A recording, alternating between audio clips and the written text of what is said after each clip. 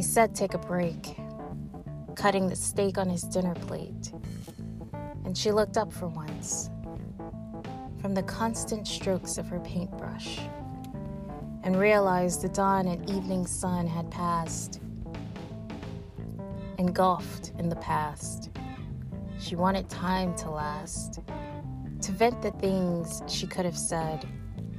Learned too late, moments moved so fast. No problems now.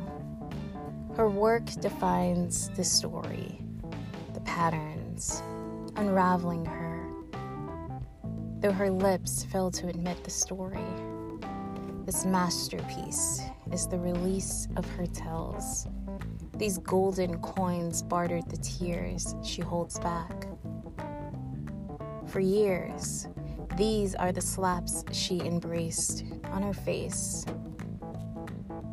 And no one questioned the motive. And her gift, some thought, were just the etches implanted from birth inside of her palm. But silence released the greatest strength, while the curator reads her weaknesses all in one. The painting. This was how she grew. From everything she gave in that day. This is what made her great. Upon the end of the line, she drew and finally spoke. I'm done.